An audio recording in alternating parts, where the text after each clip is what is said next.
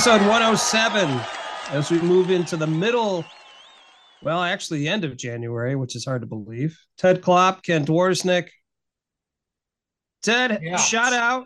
I got a couple of good ones for Cleveland sports jerseys for this month. Okay. I should say for this week. Can you think of any from, obviously, Guardians / Indians? For number 7? Kenny Lofton. Well done. Well done. Al Rosen was another one. Oh, okay. And this one could be my all-time favorite Indian, Jake Taylor. Oh, Jake Taylor. The movie. Yes. Yes. Absolutely, Jake Taylor. So for Cleveland Browns, Jacoby Brissett, that's basically all I got. I didn't really want to look at too much. And then for the Cavs, one of my favorite Cavs of all time, favorite names, that is, Bingo Smith. Bingo, and Bingo was his name. Oh, such a great player. Now, we don't have a show on the 24th, so we're going to talk about Roger Dorn now? I can if you want to. I don't know. I just, one of the... Bend over, Dorn. Jesus Christ, Dorn, get in front of the ball.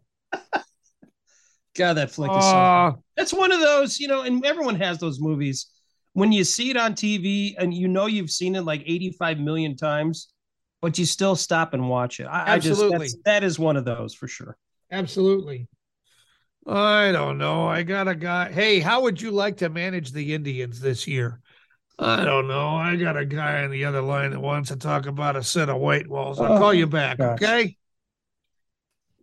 Such a great flick. The sequels are not the same. They did the first one, and then they had the second one, and they were back to the minors, and it was all in the first one. Oh, crap. In the first one. Yep. Yeah. Well, speaking of sports, we had, I know this will come as a shock, we had a big hockey weekend. Okay. And I was pretty excited because, in my opinion, my oldest son, who was a goalie, took some steps forward this weekend and improved his play. So we've been working with him. I've been working with him.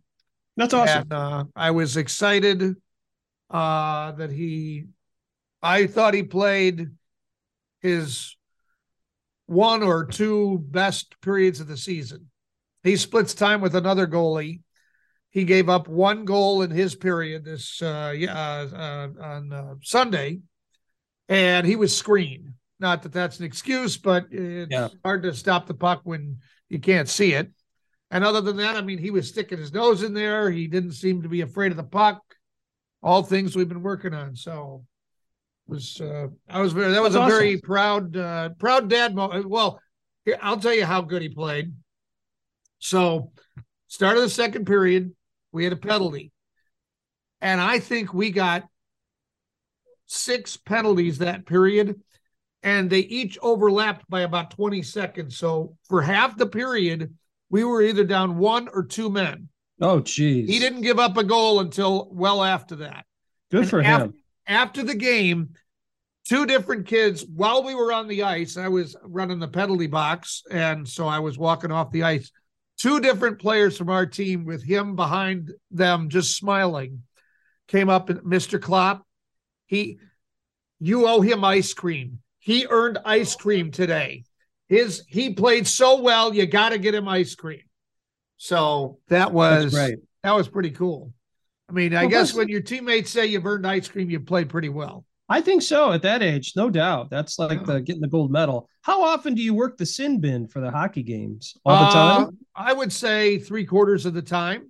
That'd be a cool seat. You see a lot of stuff and hear a lot of stuff there. I do. That'd be a good time. It's fascinating for me because I get to hear what the coaches are saying and kind of what's going on, what are the referees saying? What are they doing? And I was happy because last night, depending on the ring, sometimes it's on the opposite side, but last night it was right next to the bench. And so when my son went into the game in the second period, the coaches, what are the coaches going to say to the goalie? Stop the puck? Correct. So I called him over And I've said the same thing to him the last few times. I've said, think about what the goalie coach is talking to you about, and let's build on what you've done so far. Let's just try to be better than we were in the last game. Great advice. Basic, simple. Yep. And he just, he listened exactly to what I said, and he nodded, and I said, okay, go. And so far, seems to be working. You're developing a young Ron Hextall. That's God, wouldn't that be something? I don't know if that's what we're looking for, but yeah. And it's always interesting when the kids come to the box and give you their interpretation of whether they got a penalty or not, and things like that. Sometimes they're just like, hey, what do you call me for? Roughing. Yeah, I did that. And then you get the opposite. I didn't do anything. And the kid clearly leaned his shoulder. Oh, I didn't do anything. He tripped on the blue line. Okay. So, yeah, but that was pretty exciting. I love the excitement. Yeah. Now this, by the way, and I should have asked this, you're talking about your son, Fritz. Is that correct? That is correct. My eldest son. You do have, just so our listeners at home know, you have 3 sons that all play goalie. Well, 2 of them play it, and the youngest, well, I got a story about that. So the youngest is a mite. That's the youngest level of hockey. I love the terminology, by the way. Yeah. Mite, squirt, peewee, bantam. Yep. Bantam's the only one. It's like, what the heck is a bantam? Yep. The others are, But anyhow, so they have that one in boxing too. Yeah. So Hans plays goalie on the mite team, and when you're a mite goalie, you go down and you stand up, but you're kind of standing there. And the puck's coming towards me. I mean, the kids will stand with their arm on the goal, like they're at the bar, casually standing there. And I've asked Hans why he likes being the goalie, and he says, "They thank me." Okay, and I say, "Well, what don't you like about being the goalie?" "They score on me a lot." Okay, so next year he's going to be a squirt. He'll move up an age bracket. And so the coordinator had me bring him to practice with the squirts one time. So I called him afterwards. This was this past week, and I said, "How'd it go?" There's a long pause, and he says, "I said, you could tell me if it didn't go well." He said, "I would call it a failed experiment." I said, "Okay." He said, "Yeah, he was stopping everything with his skates." And I said, "Well, he may not know the butterfly, where you go down with your legs, right, butterflied out to the side, for lack of a better term." And I said, "Okay, well, I'll see what he thought." So I come home and talk to my wife, and he's telling her he had a great time. He wants to go back. He wants to do it again, practice with the older team. When can he go back? And he thought he only let about 10 shots in the entire practice. So I text this to the hockey coordinator, who, as we like to say, is fluent in sarcasm. Yes. I text him that he says he only let 10 shots in, and the hockey coordinator texts back, there were only 11 shots. So, that's... Well, he only let in 10. He didn't let it in 11. He wasn't lying. Got to start somewhere. Got to be positive. I heard that, the hockey coordinator will stand in the box sometimes, and if Hans is goalieing a mite game and he makes a save, I pull out. I can't think of the announcer, but I'll say, "Oh, saving a beauty." Marv Albert, baby, that was Marv Albert. Looks at me. The coordinator just looks at me. So, saving a beauty. Oh, that's what we got. Yep, love it. Well, coming up on this week's show, we're going to find out about a DNA test on Santa. A movie screen bigger than an airplane's wings, and a high school where the lights are on, always on. All that, plus we'll talk to our friend Colin Forgotch about Cleveland sports. Kevin Davis has his 4 pillars of health. He'll talk to us about that. We've got Cleveland sports memories, the Cleveland calendar, and Cleveland history. A lot of Cleveland coming up. And now, a woman's perspective. What does a man consider a 7-course meal? A pizza and a 6-pack. This has been A Woman's Perspective.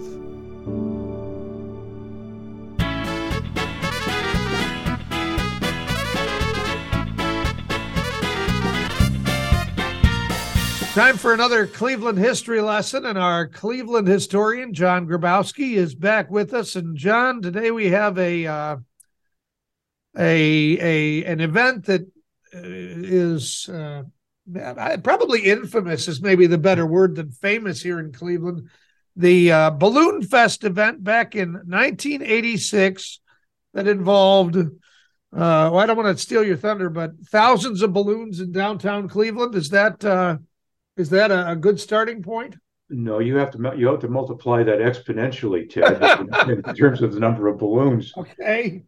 And this is one of the points in Cleveland. Cleveland had gone through a really rough spot in the 1970s with default and everything else, and it was coming back in the 1980s. And Balloon Fest was one of those things that they felt would really promote the city and help really raise the image of the city. So the plan was to get the world record, if you will, of the release of the largest number of balloons ever.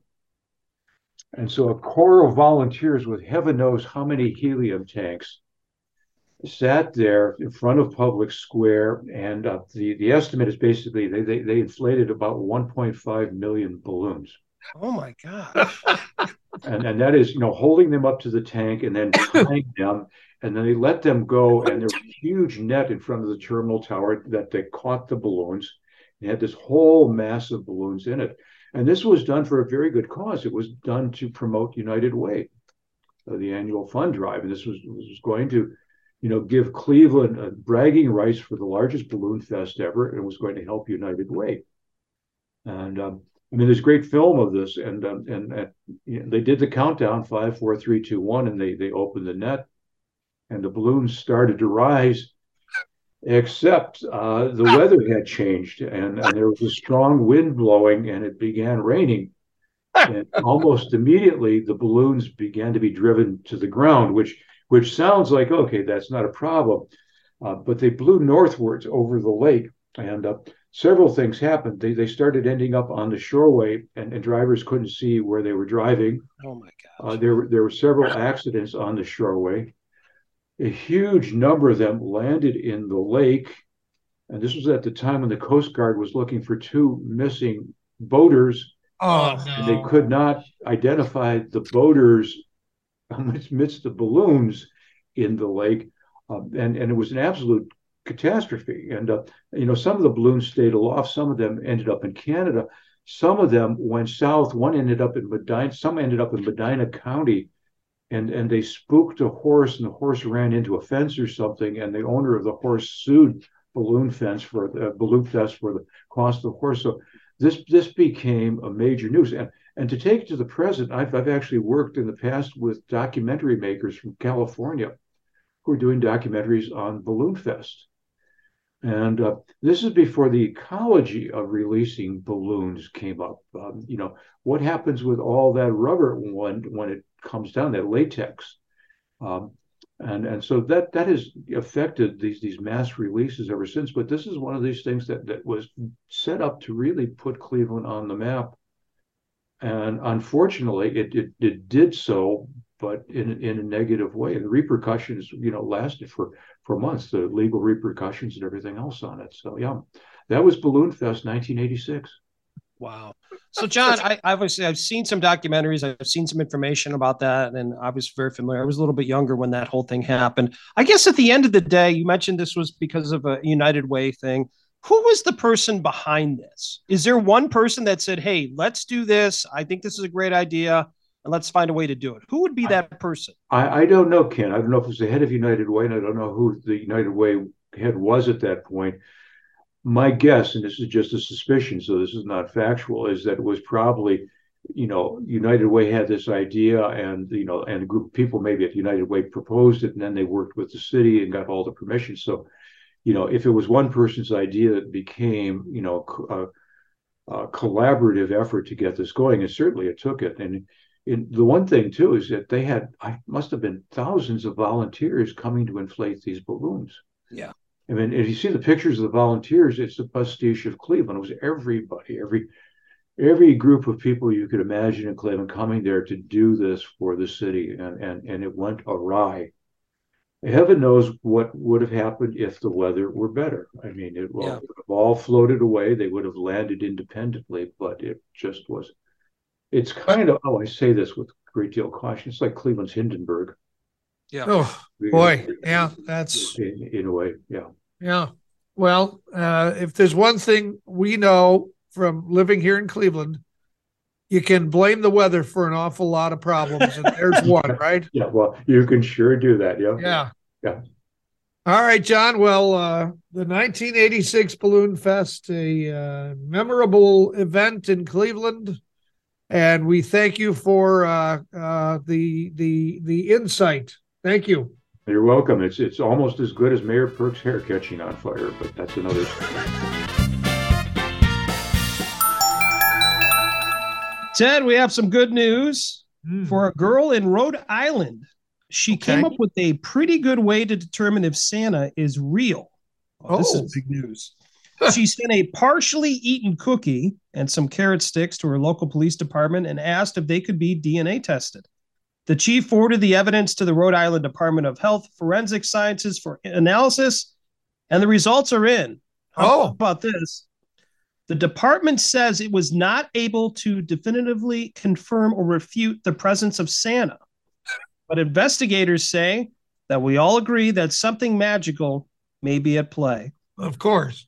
While no complete matches were found, there was a partial match to a 1947 case centered around 34th Street in New York City. The lab had the presence of the DNA closely matching reindeer when testing the carrots. There it is. Something magical is at play. I absolutely love this story. This is great. This is great. That is a smart young lady right there. Yes, it Saves is. the cookie, sends it in for analysis. You can't get anything past her. Why not try it through science? Very impressive. Time for another edition of Kids Talk, where we bring in one of our favorite guests, Colin Forgotch, the Cleveland kid. As today we're going to talk about two of his favorite teams, the Cleveland Cavaliers, as well as the Cleveland Browns. Colin, first off, thanks for taking the time. How you doing? Doing pretty good. As the time of when we're recording this podcast, the Cavs are 31-21. Nice record, 5th in the East. They have a home record of 21-5. At home, they look unbeatable. But on the road, a bit of a struggle, 10-16. What's your thoughts on the team overall right now? What are you thinking? When we have our home crowd, we can win.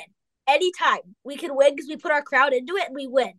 But away, when we don't have that momentum from, people cheering from us, I don't know, we just can't get a groove in or going. And it's just, it's hard to watch sometimes when we're away. I would agree with that. The part I don't understand is that at times they could look like a completely different team. Really, to be honest, it's hard to answer that because it really is hard to comprehend because we're playing outstanding one way. The other way, we can't do a legit anything. And I think definitely with like the Bulls game yesterday, was absolutely insane. But yeah, they had 4 of their starters out. And the Warriors, when we played them, we still couldn't beat them. And they had 3 of their starters out. It was just I don't know what is up with. We need to be able to play good when we don't have our home crowd compared to when we have our when we're away. It's just for some reason we just can't get a groove going. I will say the highlights so far this season, obviously Donovan Mitchell. My concern with him, and I imagine you probably agree, is just his injury situation. He's got a groin that's just going to be a hindrance, I think, the rest of the year. But I think the one guy that I'm super impressed with, and maybe I'll get your feedback on him here, is Evan Mobley. Boy, he's really he's really stepped up, and he's starting to score a little bit more. And and obviously his defense rebounds. But what's your thoughts on Evan? I mean, I think the sky's the limit for him. Like last year, I thought he was like amazing. I was so angry when he didn't win Rookie of the Year. But like, I don't know, it was just I was shocked because this year I was like, it's kind of annoying. Like I wanted last year's Evan Mobley because I thought Evan Mobley last year was playing better. Then randomly he just comes out of nowhere and is just averaging like 20 points a game, and it just came out of absolute nowhere that he could finally be able to shoot. Like he never was able to like shoot that he can. Now he's doing all these like fadeaways from like the mid range. Like I'm impressed. Yeah, his overall game is getting much better, and his assists are going up. I mean, I know the other night he had a double, but he's starting to distribute the ball, and obviously defensively, I think he's very strong. What other players, in your opinion, besides let's take Mitchell out of the mix? What other players have you been surprised with? Positively with the Cavs so far? I would just say from yesterday, shouting out Chetty, he went off 29 points, career high, and 3-pointers, 7 for 7. I mean, he just, especially it was cool because it was on Turkish Heritage Night. I mean, that's right. I actually am very impressed with him this year. I thought he's been playing really good. Stepping up when we need him to make like threes or whatever, like whenever we need him. Who else? To be honest, I don't know if there's anyone else. Like, I feel like mostly I was expecting what was going to happen. I knew we were going to have a great season with Mitchell. I mean, I knew like our starters were going to go great. I thought, Okoro, I thought last year I was like, this guy's not good. He can't play defense. And then he stepped it up fully, making shot after shot. I mean, he's looking great this year too. No, I agree. He's been a nice surprise, and they've needed somebody at that small forward spot. It just seems like they just can't get someone consistently that could score and rebound. Your thoughts? I mean, just after the All-Star break is the trading deadline. Your thoughts? What pieces do you think would help the Cavs? You know, certainly in a stretch run as they move towards the playoffs. See, here's the thing with Okoro is, I feel like he can shoot. I still feel like the rebounds lack. I don't feel like he's more of a perimeter guy that just stays at the 3-point line. He needs to get down. He can't get rebounds. That's in my opinion. The thing is, there's been talk with losing Chetty, and I don't want to lose Chetty because he's a beast. I think he's like one of the most underrated players, like underrated bench players in the NFL, NBA. But I don't know. But then we can't also give away like draft picks anymore because he lost so many giving it away to Utah for Mitchell. Yeah. I don't really know if I want to like advance anything unless we just pick up I feel like we should just pick up another guy or like some just like middle of the pack guy that we can have. Yeah, I understand what you're saying. There's been so many rumors out there, and just all you could do is go on Twitter or Instagram or whatever you want to do, and there's a rumor for this.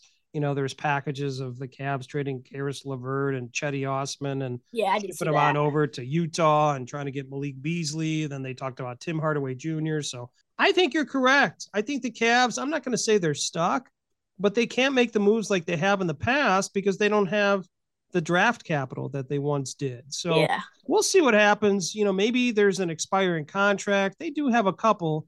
I mean, Caris LeVert and Kevin Love, that's another guy too. They're expiring contracts this year. So maybe they can make some moves with that, but I don't know. We'll see. I think what you see as a nucleus and what the team is right now, I have a feeling is going to be what we see the rest of the season. I don't know if anyone would want Kevin Love. I mean, we've had him and he's starting to die down now that he's getting older. And I just feel like he's not like what teams would want. I don't feel like anyone would want to trade for him. But like, I don't know.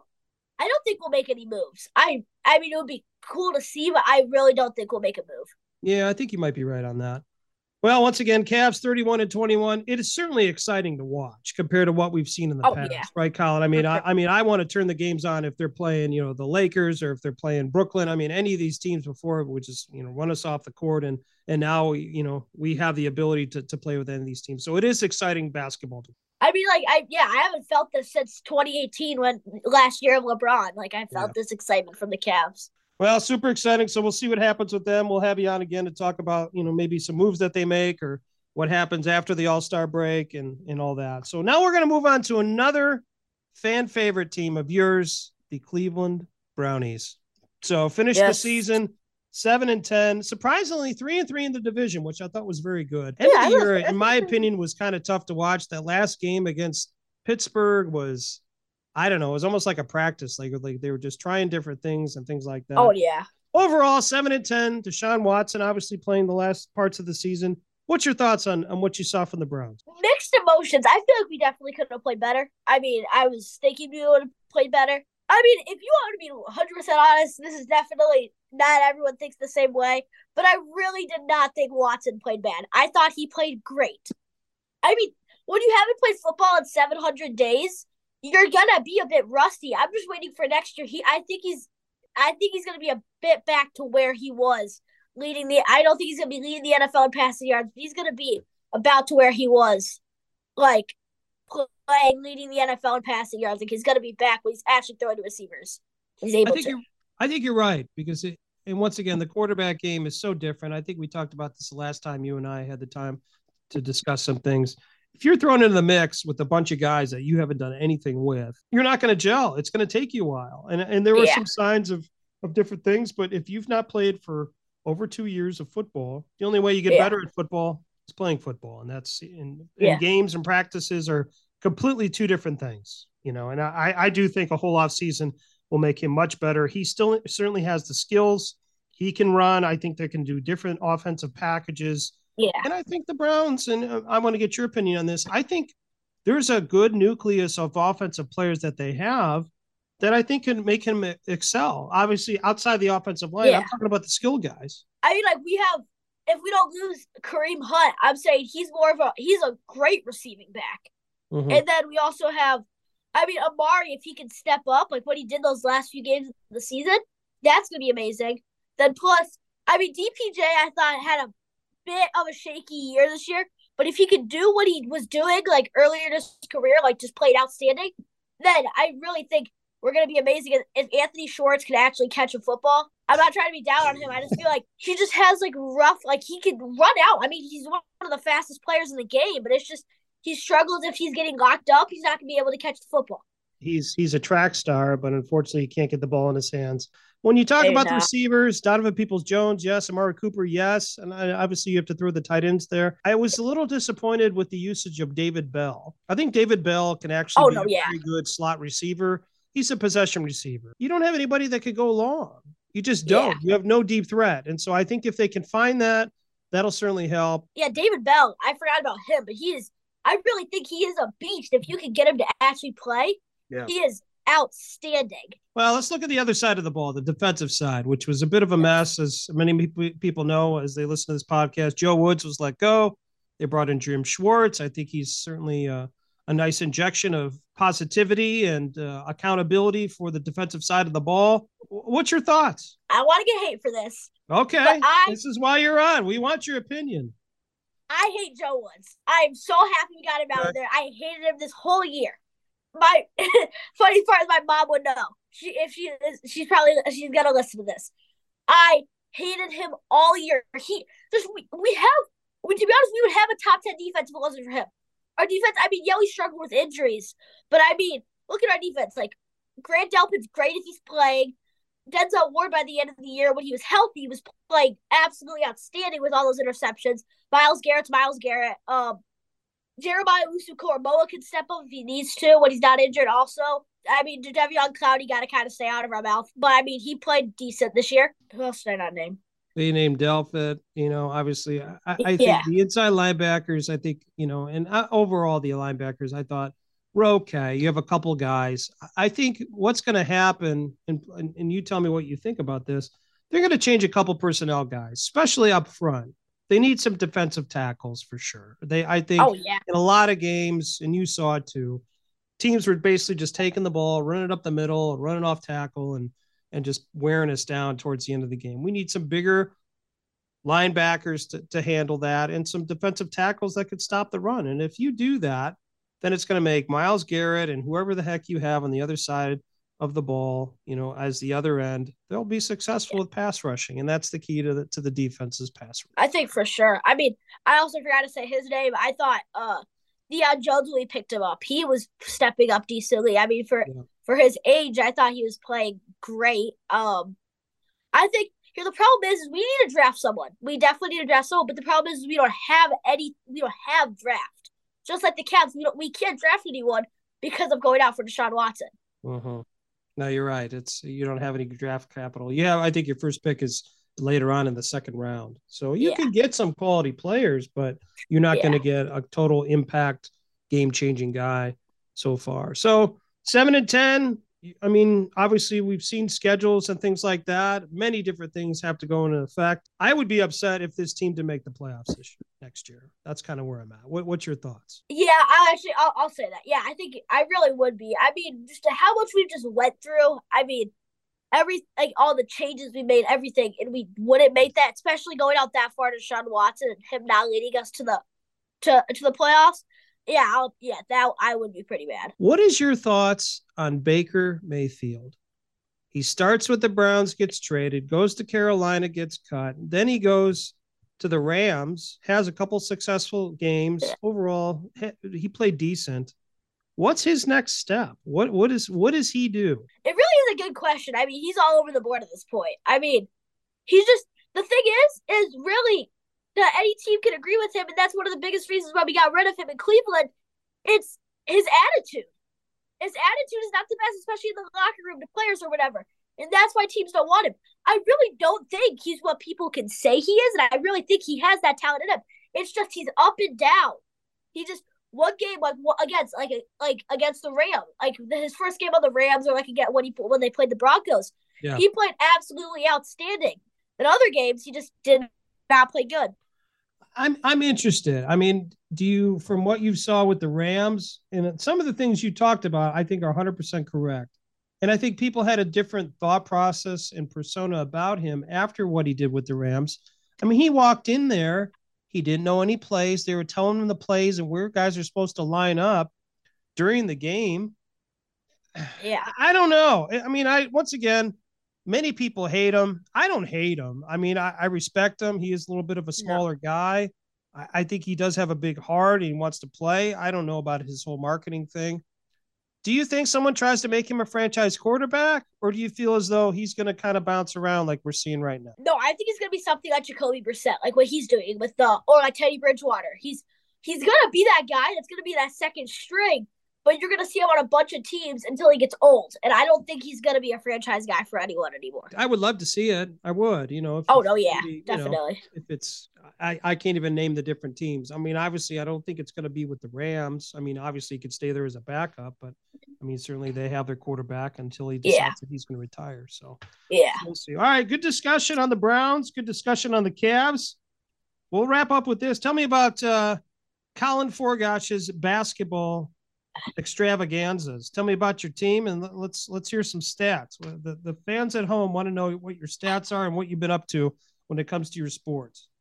All right, so team-wise, we're 2-5. We're having a bit of a rocky year. Okay. We got 2 games left until our tournament. I feel like there's just been a lot of things, like, funniest part is we always like to say it, but it's like, shots just are not knocking down for us, but it's every game. The shots I just feel like are not going. I don't know, I just feel like we're just having a rough year. I mean, sure. I mean, I'm not trying to boast or anything. I don't think I'm playing that bad. I'm probably having averaging 7 points a game, 10 rebounds. That's good. My sister, okay. You mentioned before we started here, you had one really good game. You also had a triple double. Is that correct? What'd you have? Yeah, I almost had a triple double the game that we had. I had 9 points, 10 rebounds, 7 assists. Really mad because I could have had that double when I was 1 for 4 on free throws. Oh man, that charity stripe will get you. Charity stripe will get you. Well, at least you know what you have to work on. So that's good. Well, Colin, thanks for the time. Great sports update. Once again, we have a lot of people that like to get your opinion. Want to have you back on. I think we'll probably talk sometime in towards the middle to end of February. It'll be after the All-Star break. It'll be after the trade deadline. We'll talk some more Cavs. And then obviously, I don't think free agency will start right away for the NFL, but I think there'll be some things in the mix. But I won't talk to you before then. I need a Super Bowl prediction. Who's winning between the Chiefs and the wonderful Eagles? And by the way, do you know the defensive coordinator for the Eagles is a St. Ignatius graduate, John Gannon? How about that? I did not know that. And then the head coach went to Mount Union. So there we go. Well, did you know the Kelceys went to Cleveland Heights? I do. It's the Kelce Bowl. First time two brothers ever playing each other in a Super Bowl. It's pretty exciting. I love them. They're pretty cool. That's like besides obviously two middle-aged men in Cleveland, that's my favorite podcast to listen to. Yeah, they have a great podcast. I will say that. Yes. A couple episodes. Eagles winning. I really don't think that's a question. I think it's gonna be a good game, but I don't think there's anyone able to change me that the Chiefs will win. I mean, Eagles, Hassan Reddick on defense looking just absolutely insane. Yeah, they carried that game against who do they play? The 49ers. Yeah. Jalen Hurts is looking, I mean, I've said it since like the middle of the season. He is a top 5 quarterback. He's looking amazing. Miles Sanders looking great. I mean, he's got hate his entire career, and he's finally looking good. Receiving core with A.J. Brown and Devonta Smith, they're looking good. I mean, I just feel that it's just an all put together team. Yeah. I mean, obviously, because they had the best record, they tied the Chiefs to the best record in the NFL. Both those teams are just they're put together teams. I mean, the Chiefs always will when Andy Reid's your coach. Yeah. But they're just a put together team in general, both of them. Yeah, I agree. I think Eagles will pull out. I think so too. I think you're correct. We're on the same page with that. That is also my prediction. Well, Mr. Colin Forgach, thank you. Thank you for your time. Thanks for the updates, and keep hitting the books. Keep doing well. Keep getting some rebounds. Get to the charity stripe as well. Can you? Yes. Let's make some free throws. I do have 2 shout outs. Oh, please. First, go ahead. I got a shout out for Donovan Mitchell for being the starter in the All-Star game. Okay. I forgot to say that during the podcast. And also, the first time I came on here, my friend was pretty upset. His name's Max Brennan. He was upset that he didn't get a shout out the first time. He is a large Cleveland sports fan and Ohio State fan. Just want to shout him out. All right, Max, you get the shout out. The Kids Talk version with Colin Forgach. Colin, thank you. Be good. We'll talk soon. Yes. All right, perfect.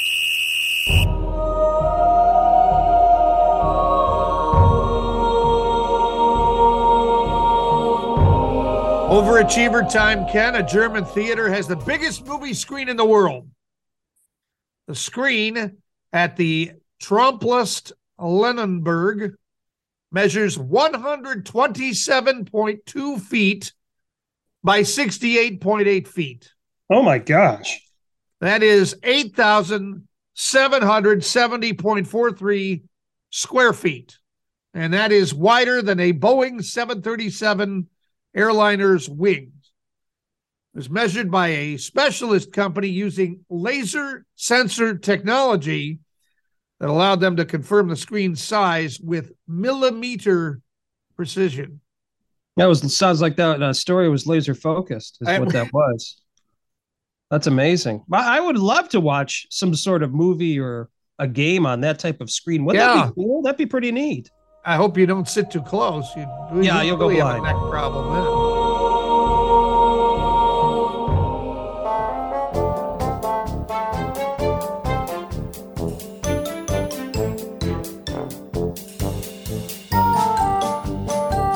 Well, it's February, and it's the shortest month of the year, but that doesn't mean that there's a shortage of things to do in the city of Cleveland. So we've got Jen Brasnovich from Destination Cleveland back with us. Jen, what's going on here in February? I don't think I can top that intro, Ted. That was a pretty impressive line there. Yeah. No, you are correct. There is no shortage of things to do in Cleveland this February. It is winter. We're a little chilly. We've seen, just a little bit of snow this year. But luckily, Cleveland is no stranger to snow or cold. So we embrace it. And we've come up with a bunch of ways to keep you busy in the snow and the cold. So let's start with Ice Festival. This is on February 11th down at North Coast Harbor. Who needs a day of fun in the sun when you can have a day of fun in the ice? It's what we're all about here in Cleveland. It is completely free. It is going to feature a bunch of immersive ice sculptures, some live ice carving demonstrations. This year, they're doing their inaugural Cleveland Cocoa Run, which is a 5K run or a 1K walk. You get a free shirt, a finisher medal, and a cup of hot cocoa at the end. So that'll keep you nice and warm here in the winter here in Cleveland. The hot cocoa run, ice bars, food, drink, all of the fun you could possibly think of. They're also doing something called Snowga this year, which is outdoor yoga. So I don't know, maybe put on like your fleece lined yoga pants for that one because it sounds a little chilly. So that should be a really fun one too, though, to start off the day. Fire pits, s'mores, fire shows to end the day. Plenty of fun down there at North Coast Harbor for the whole family. If you have not had enough of outdoor fun yet, Bright Winter returns to the West Bank of the Flats on February 25th this year. This is that outdoor music festival that happens every year down there at the Flats, right underneath the bridge. All about embracing winter in Cleveland. 3 stages of live music. There's going to be immersive art installations throughout the festival. Local food trucks. Of course, it's not a Cleveland event without some beer tents set up. So that'll keep you warm on the inside and out. Even though it is an outdoor event, there are still some chances to warm up. We're not here to torture you here in Cleveland. There's hot chocolate, fire pits, heated tents where there's going to be some artwork on display. So ways to keep you warm even in the middle of winter. Tickets for that start at $10. Anything above $10 that you give and you get some cool bright winter swag. It is really one of the coolest events that happens here in Cleveland in the winter, and one of the coolest ways that we really embrace winter here in Cleveland. And then, of course, one of my favorite events in Cleveland, Karanta Vanje is back this year in February. I think we talked about this last year, guys. It is the Slovenian festival that chases away winter. So they literally have like these weird, they're called currents. They just look like monsters who get all dressed up, and they have like these bells and chimes and stuff that they use to chase away winter. So it is known as Slovenian Mardi Gras. It takes place in St. Clair Superior. Cleveland is actually home to the highest concentration of Slovenians outside of Slovenia, so it's going to be a huge celebration. This year's event kicks off on February 5th with some virtual programming. They have cooking demonstrations, Slovenian language classes, some history courses. They have in-person events like learning the Slovenian polka and waltz, which I'm trying to convince some of my coworkers to sign up for me with. So that should be fun. And then it all culminates with the current Dash 5K and the Karanta Vanje Parade and Festival on February 18th. That has live music, a ton of great ethnic food down there. Of course, a polka band, Chardon Polka Band will be on hand to keep everybody dancing the day away. Obviously, some beer down there as well, kids' activities. And my favorite part, there is a bocce tournament that takes place in the basement of the Slovenian National Home every year. Thanks to the Cleveland Bocce Club. Shameless plug because I am a member of the Cleveland Bocce Club, and Destination Cleveland's team plays on Tuesday nights if you're looking for a good time. Ken and Ted, Jen, that's a lot of stuff. Do you guys have Valentine's this year? We have Valentine's every year. Are you talking about the two of us or with our wives? Like are you two? No. Do you have Valentine's? Have you bought Valentine's gifts for your wives yet? Are you looking for ideas? I've got one for you. What's a Valentine's gift? What's a Valentine, honestly? But what better gift to give your loved ones this Valentine's Day than the gift of beer? You guys know this is my Valentine year round. It's perfect. Cleveland Brewery Passport just launched for the 4th year. It is Destination Cleveland's program to celebrate the craft beer scene here in Cleveland. So that just launched last month, and it is going through the end of the year. So if you are looking for Valentine's Day plans, maybe hit up a few of those breweries, take the Valentine out for dinner, grab a drink, wander around Cleveland and explore some more of Cleveland thanks to the Cleveland Brewery Passport. And if you haven't bought a gift yet, when you complete your first check-in on the Cleveland Brewery Passport, you get a free sticker. There you go. There's your Valentine's Day gift. Put it in a card. You're all set. A sticker. A sticker. Jen, you're just helping us out in every way possible. We appreciate that. By the way, I did download the app for the Brewery Passport. I cannot believe how many breweries are on there. That is crazy. That's just unbelievable. Breweries this year. Yeah, it's our biggest number yet. So 44 breweries, all within 30 miles of downtown Cleveland. So a lot, down in the Cleveland neighborhoods. Ohio City obviously has a huge concentration of breweries, but a lot of good excuses for people to get out into the suburbs, get out into some of those neighborhoods to experience the breweries out there too. And you'll collect points along the way that you can trade in for prizes. So again, if you're still looking for that Valentine's Day gift, if you visit 6 breweries before February 14th, you can cash in your points for some koozies or coasters. And there you go. Now I've got you all set for Valentine's Day. Now, will you be giving any of these items that you've highlighted for Valentine's Day? No, I'm just hoping to receive them. I'm giving myself the gift of beer for Valentine's. Just receive them. Okay. Yeah, I'll be completing my check-ins to give myself the gift of beer for Valentine's. Give yourself the gift of beer. Sure. Yeah. Okay. Well, all right. Jen, well, I actually have another question, Ted, if I could. Oh, yes, please. So Ted and I need help, as you know, in many different ways. So if with Valentine's Day coming around, and I don't want to put you on the spot, but I thought maybe you could direct us. Is there any newer restaurants in the area that you would maybe recommend that Ted and I get a reservation for or check out, maybe to take our Valentine or something like that? Yeah, I cannot guarantee that you will still be able to get a reservation because the two that I'm going to recommend are two of the hottest restaurants in Cleveland right now. So Cordelia down on East 4th Street opened mid last year. I was actually just in there about a week ago for a cocktail, and it is absolutely beautiful in there. It is such a cool menu. Just a completely new concept. They're calling it Midwest Grandma. So it's a lot of comfort food with like a modern, cool twist on it. But I will give a shout out to the bartenders there. They're absolute magicians. You tell them what you like, they'll make you a drink that goes along with that theme. So that is an awesome stop for you in downtown Cleveland. And then over in Ohio City, right next to the West Side Market, Zsa Zsa is a new steakhouse that just opened. So that's a little higher end if you're looking for a fancy night out. I have not been there yet, but everyone who has been there, I have heard absolutely incredible things about. It is very beautiful inside. It feels like you're just being transported to a different place. It doesn't feel like you're in Cleveland, especially in the winter. It's got kind of a cool tropical vibe in there. So that's a good stop too.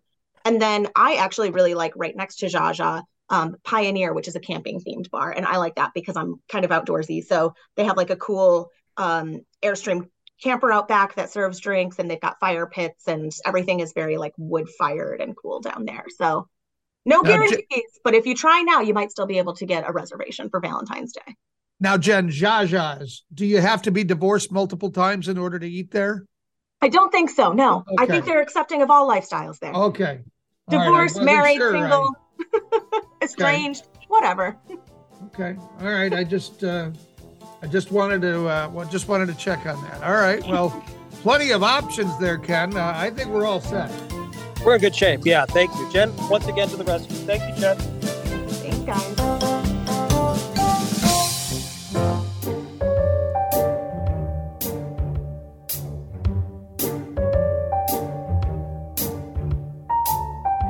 Ted, we were out and about in Northeast Ohio. And no, we did not venture out of anywhere but Northeast Ohio.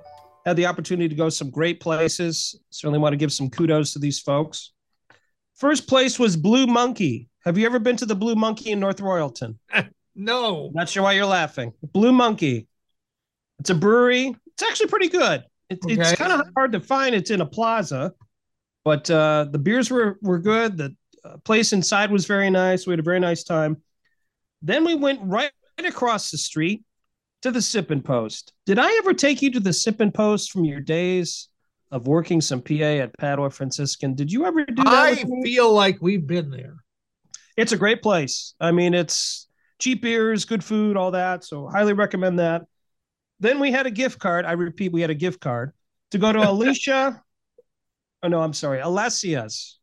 Tavern of Richfield in Richfield, Ohio. Have you been there? Tavern of Richfield. Is that the original Tavern of Richfield? Yes. Hey, different group took I don't know that I ever was there, but boy, how many times did you hear Howie Chiswick and Joe Tate talk about the Tavern of Richfield? Oh my gosh. It was great. It's very nice. We had a very nice time, good food, great drinks. It was wonderful. I highly recommend it. And it's fancy when they have valet. I mean, that's big time. Okay. That's big time. Before that, we went to Michael Angelo's Winery, which is also in Richfield. That is the first time I've ever been there. I've had some other wines before. I highly recommend it. The part that was really cool, we actually went for a tasting.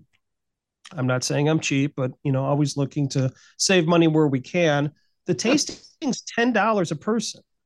Okay. Where you have you're supposed to have 6. I'm probably not supposed to say this, but I had 9 different small little bits of wine. So I almost tasted every type of wine that they had. It was awesome. The place is beautiful.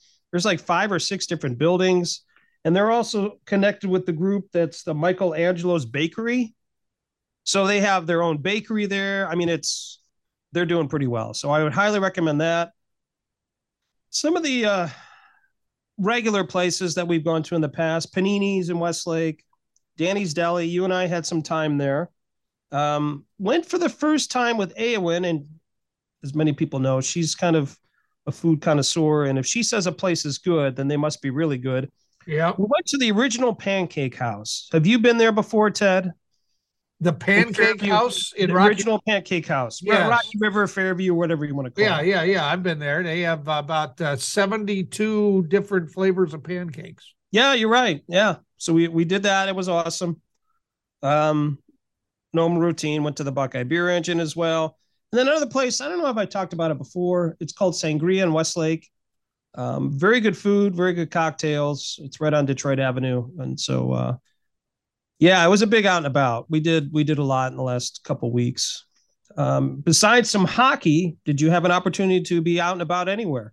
We went to the, what's it called? All Things Mechanical on West 25th.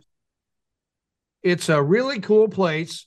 I know this will shock you. This was a team building thing for a hockey team, but they have all these 80s video games. Oh, that's they're cool. all free. They make their money on the alcohol and the drinks. They have duck pin bowling, which they charge for. And there are some pinball machines and things like that. But all the video, so I played Asteroids, Space Invaders, Missile Command, you name it. It was what we grew up on. That's cool. Do they have the wrestling game? I didn't see the wrestling game. Like the originals with like Ultimate Warrior. No, I didn't see the wrestling. That was always a fun game. one. Yeah. I that's cool. I'll have to check that place out. I saw a football game that had Drew Bledsoe quarterbacking the Patriots. Oh my God. And my oldest son knew who he was. I said, I said, you don't know who Drew Bledsoe is? He said, yeah, he was the quarterback before Tom Brady. Wow. So that's impressive. Yeah. So, but yeah, it was really cool. A lot of fun. Highly recommend it. They do not serve food, but they allow you to bring in food. So you can order a pizza or whatever. And yeah. That's really cool. Get it delivered. So that's my out and about. I know that's a surprise, comes relating to hockey. Well, that's great, though. Checking out new places. We recommend everyone else to do that as well. Ted, we're out and about and we were loving it. Blah, blah, blah. Blah, blah, blah. Blah, blah, Blah, blah, blah.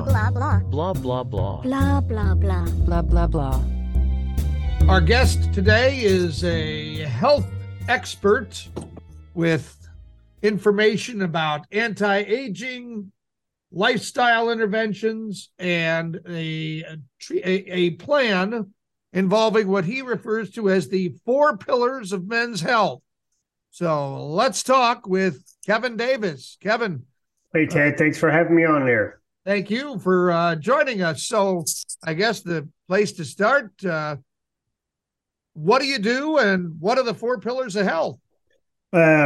I'm a physician assistant. I've been practicing for over 25 years. I do family practice in Kentucky, and I treat patients from birth till 90 years old. So I see the whole spectrum of patients.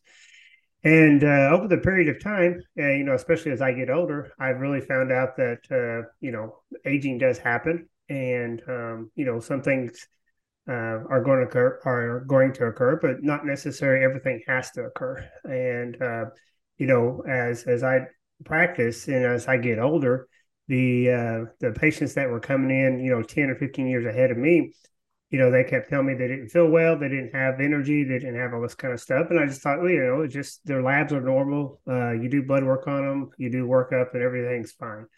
But they keep having these problems. And then, as I get into my 40s and 50s, I start experiencing some of the same things. So there has to be something to it. And that led me into the longevity and to developing my 4 pillars of health. The 4 pillars of health are really easy. It's diet, exercise, sleep, and prayer. And I think you have to have all 4 of these to have truly a good basis for your health. And this is what I always refer back to, talking with, no matter who it is or what kind of problem it is, we have to have these 4 things in place before we progress to better health. Kevin, this is really great stuff. This kind of hits home for me. So obviously I'm in the process of trying to lose some weight. I'm, past mid 40, and obviously understand the exercise and certainly understand the diet.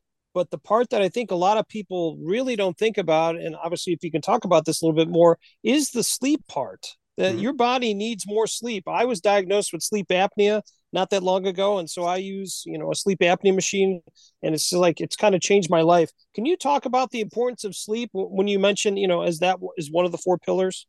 Sure. I actually have a client right now that is experiencing the same thing. I've been working with him for probably about 4 months now, and at the beginning, I take an extensive intake as far as a history on somebody. And I kind of told him that sleep is probably your issue. And, he didn't believe me. So these other 3 pillars were really getting on track. He's exercising, he's doing the programs, he's following what I'm telling him to eat, taking time for prayer, meditation. But there's just that one thing that's not getting him to the results, and it's his sleep. And it all has to do with your physiology. It all has to do what's happening with your body. And that's the thing with most people, even whether you're trying to lose weight or gain energy, you got to look at the physiology behind of why someone's having these symptoms. So let's just take sleep, like the things that you're talking about. Well, what happens when you don't sleep? And this is one of the drivers of chronic disease. Is your body gets inflamed. And what I mean by that is there's this hormones called cortisol, and cortisol is your stress hormone. So your cortisol is supposed to go down at nighttime. And what happens is when you're not sleeping, especially if you've had sleep apnea like yourself, Ken, your body gets stressed out. And when your body gets stressed out, it releases this cortisol. Well, what happens when you release this cortisol? Well, your blood sugar goes up. So when you're stressed, your blood sugar goes up. So what happens after that is your insulin level goes up, because when your blood sugar goes up, insulin has to take care of the excess blood sugar and put it into your muscle cells, fat cells, liver, wherever it may be. So when you have increased cortisol, it causes more sugar in or glucose in your blood, which causes more insulin to be released. And the term that I want you to associate high insulin with insulin is fat storage. So if you have high insulin levels, you're going to store more fat. If you have low insulin levels, you're not going to store as much fat. So going back to your sleep, if you have sleep apnea and you're constantly waking your body up and you're constantly getting these surges of cortisol, you're getting these surges of glucose, which is causing surges of insulin, and having hyperinsulinemia, which just means chronic elevated levels of insulin. That's one of the things that we look at for chronic disease. So people who have sleep apnea, one of the reasons that they have a shorter life period is because they got this hyperinsulinemia, which kind of cascades to other effects like diabetes, possibly to early dementia like Alzheimer's, or leads to high blood pressure.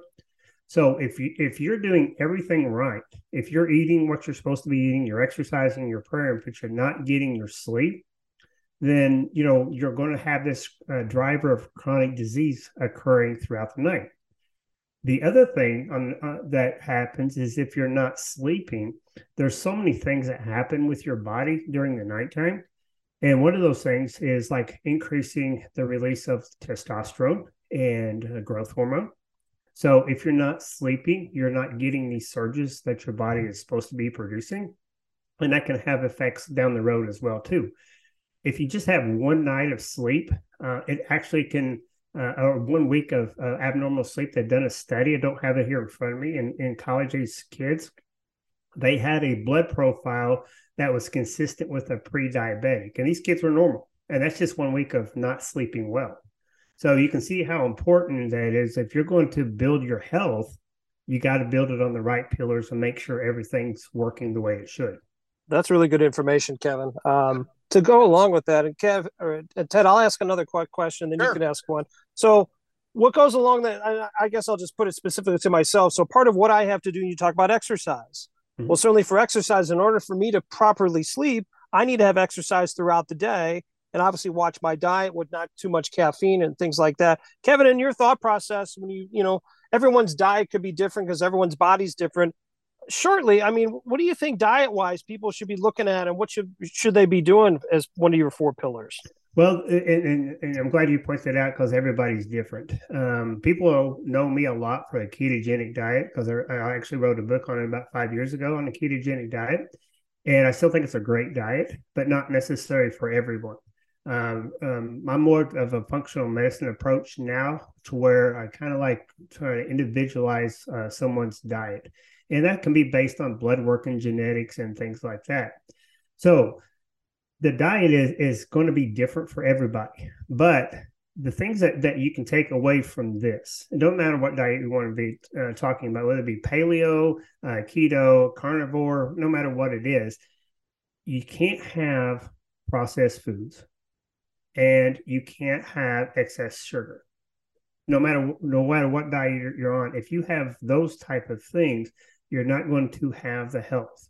So, if you just take it from that, and a lot of people, no matter if they're going to be high carb, low carb, no matter what that is, if I can just get them off processed foods and sugar, they're going to get 70% better on their own. And then we kind of dial it in from there.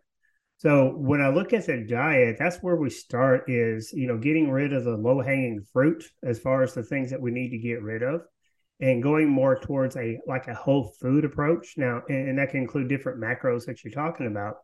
But a whole food approach is something that I think of as, if God made it, you can eat it. If God didn't make it, then it's probably not the best thing to eat. For instance, you can go get eggs from nature. You can go pick an apple. You can go, kill a chicken and, have chicken wings or whatever it may be. But you can't really go out in nature and get spaghetti. Spaghetti is a processed food. You can't get spaghetti sauce. It's processed food and it's full of sugar.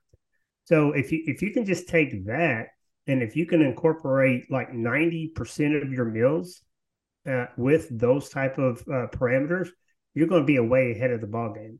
So that's an easy way to get started with this.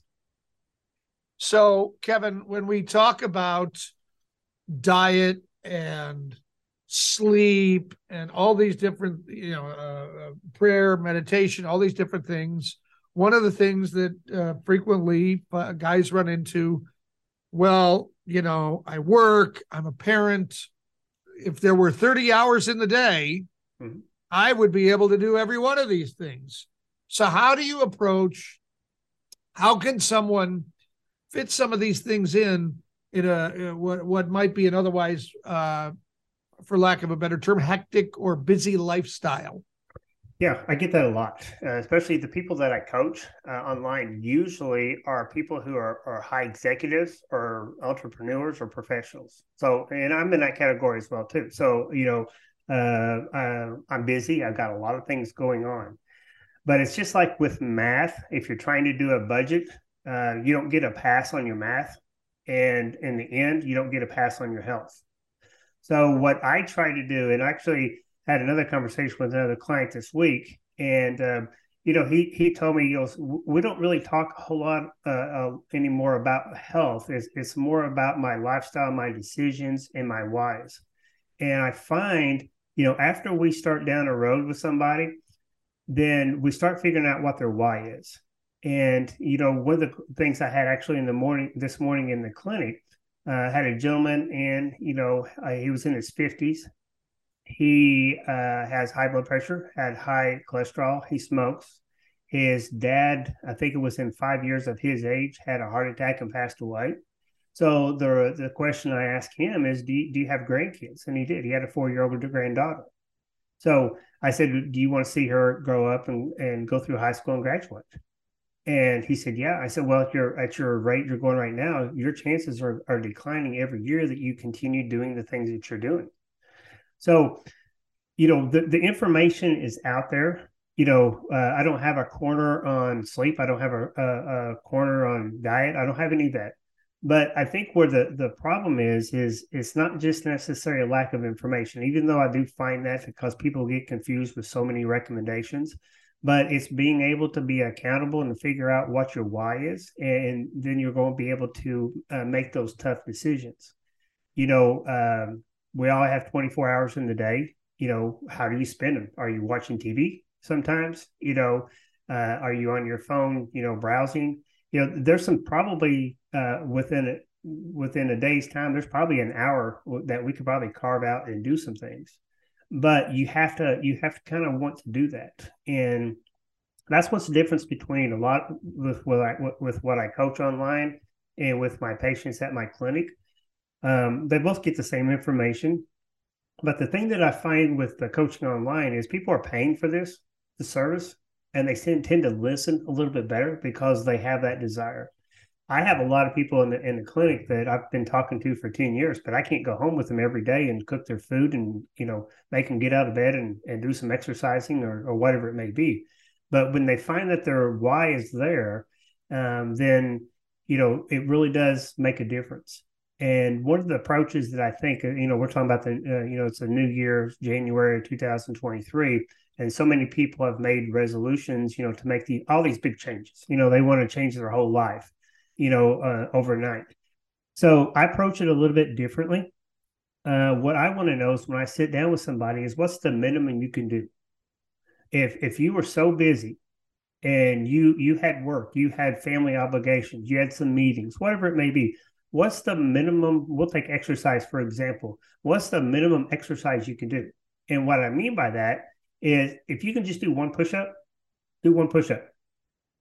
And what happens is over time, when people are becoming somebody different, and if you start committing to yourself, you're going to exercise every day, and it may just be one push-up, but on those days that you have more time, you can do more than that. You can have a whole workout.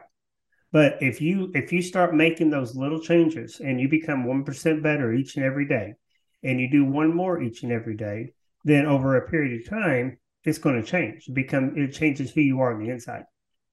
Very good. Very good. Well, excellent information, Kevin. We appreciate your time. If folks want to learn more about you, get more information about you, your services, etc., where can they find you? Just go to kevindavishealth.com. I have YouTube, I have a podcast, I wrote some books, got some planners and different things, but they can all find that. It's an easy place to go to. And, if they want to reach out to have a discussion, I'd love to have a discussion with them. Awesome. Well, we appreciate you taking the time and giving us kind of an overview of some of these things that obviously need to be, I'm sure, more top of mind for most of us guys than they probably are. So thank you very much. All right. Thank you, guys. Appreciate it. The most trusted name in journalism, Klopp's Clips.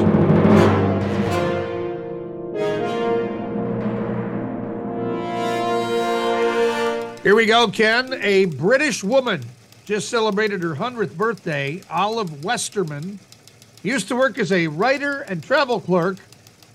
She said she was lucky to have enjoyed a happy marriage. This was the interesting thing. When asked what her most memorable tip for longevity was, she said, avoid talking to strange men.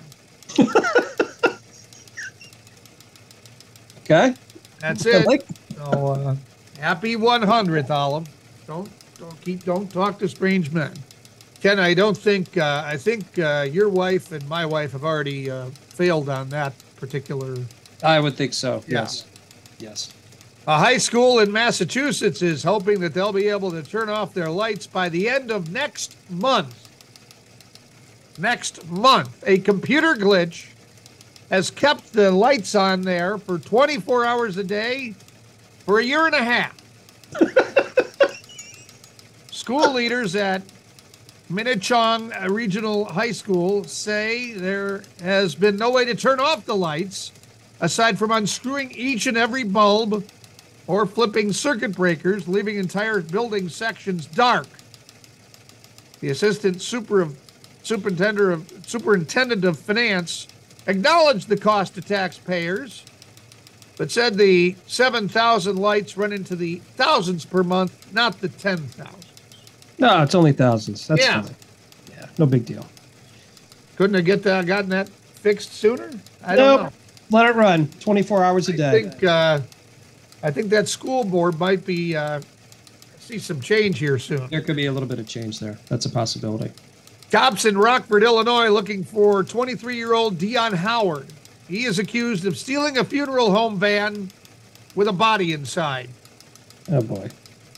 A day after the van was stolen from the Collins and Stone Funeral Home, police found the van in the 1400 block of East 87th Street in Chicago. The body of 47-year-old Curtis Brown was not in the van. Later found a couple miles away in the 8200 block of South Manistee Avenue. Body here, the van here. Oh, my. When caught, Howard will face charges of unlawful possession of a stolen vehicle and abuse of a corpse. How about that? It's ridiculousness. Mr. Howard, you're that's why it's struggling. here. Ridiculousness. That's why it's in this segment. I mean, first of all, you shouldn't be stealing vehicles, but then if you discover that there's a dead body in there, maybe find another van to steal. I don't know. Yeah, I mean I don't know. Obviously, and if you're in that mentality, you're not thinking straight as it is. So no, yeah, very true.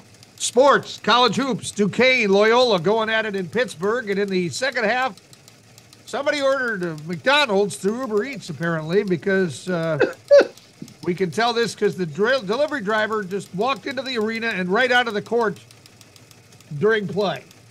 A referee shooed the guy off the court. The guy eventually did find the hungry customer. By the way, Duquesne won that game 72-58. Good for Keith Dambrot. Maybe that's something that he decided to do as like a distraction. A little distraction. Have somebody there. order some food from Uber Eats and find a way to win. Congrats, Coach Dambrot. Next time I go to an AU Eagle game, I'll order Uber Eats and tell them I'm sitting next to Al King at half court. Oh my gosh! I'm sitting between Dusty Sloan and Al King. Come in front of the benches and deliver it near the substitution desk. I can just dress up and pretend I'm like an Uber guy. Is what there you go. We should do that. We don't even have to spend money. I'll just dress up. I like that. All right, there you go. I'm Ted Klopp. That's news to me.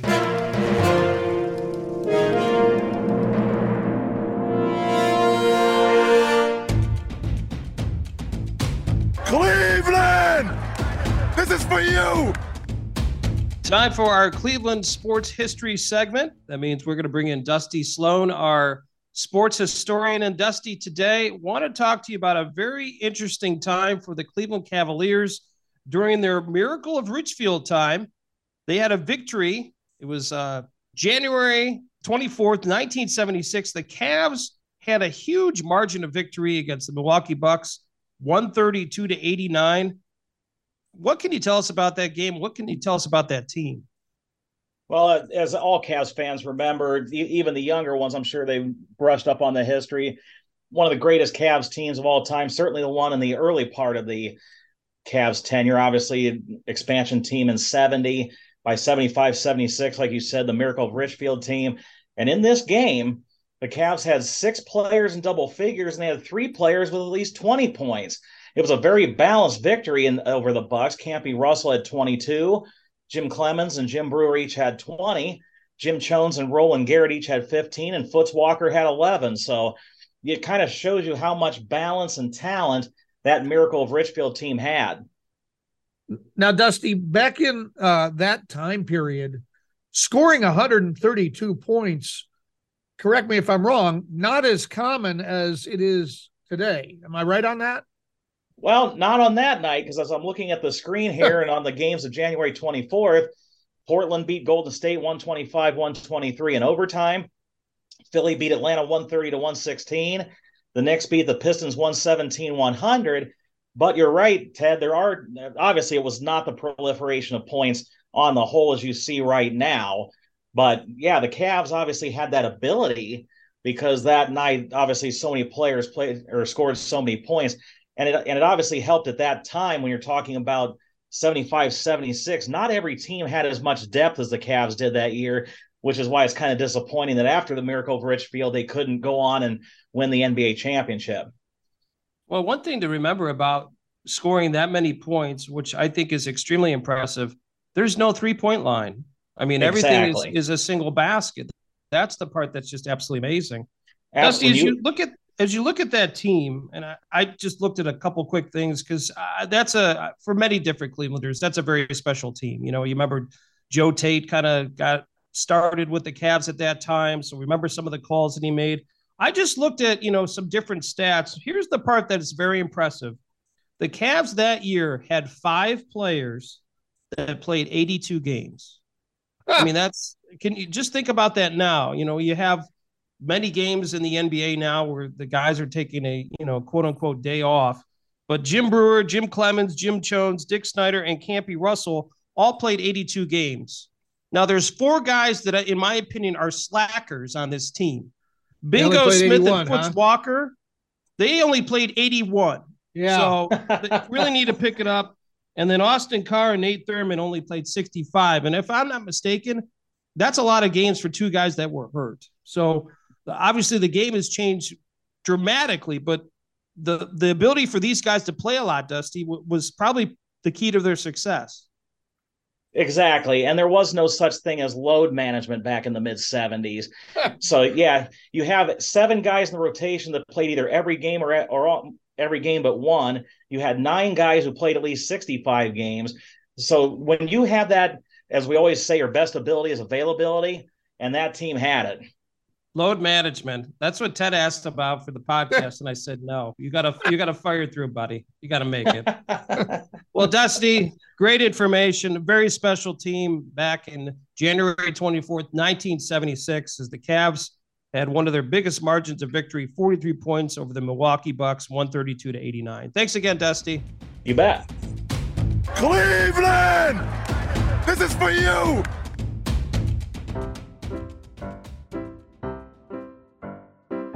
Oh no, not a dad joke. Hey, Ted. Yeah. When 2 vegans get in an argument, is it still called a beef? That joke was horrible. Wrapping up episode 107. Kind of ironic that it is 107, considering who our guest and our next show is, Ken.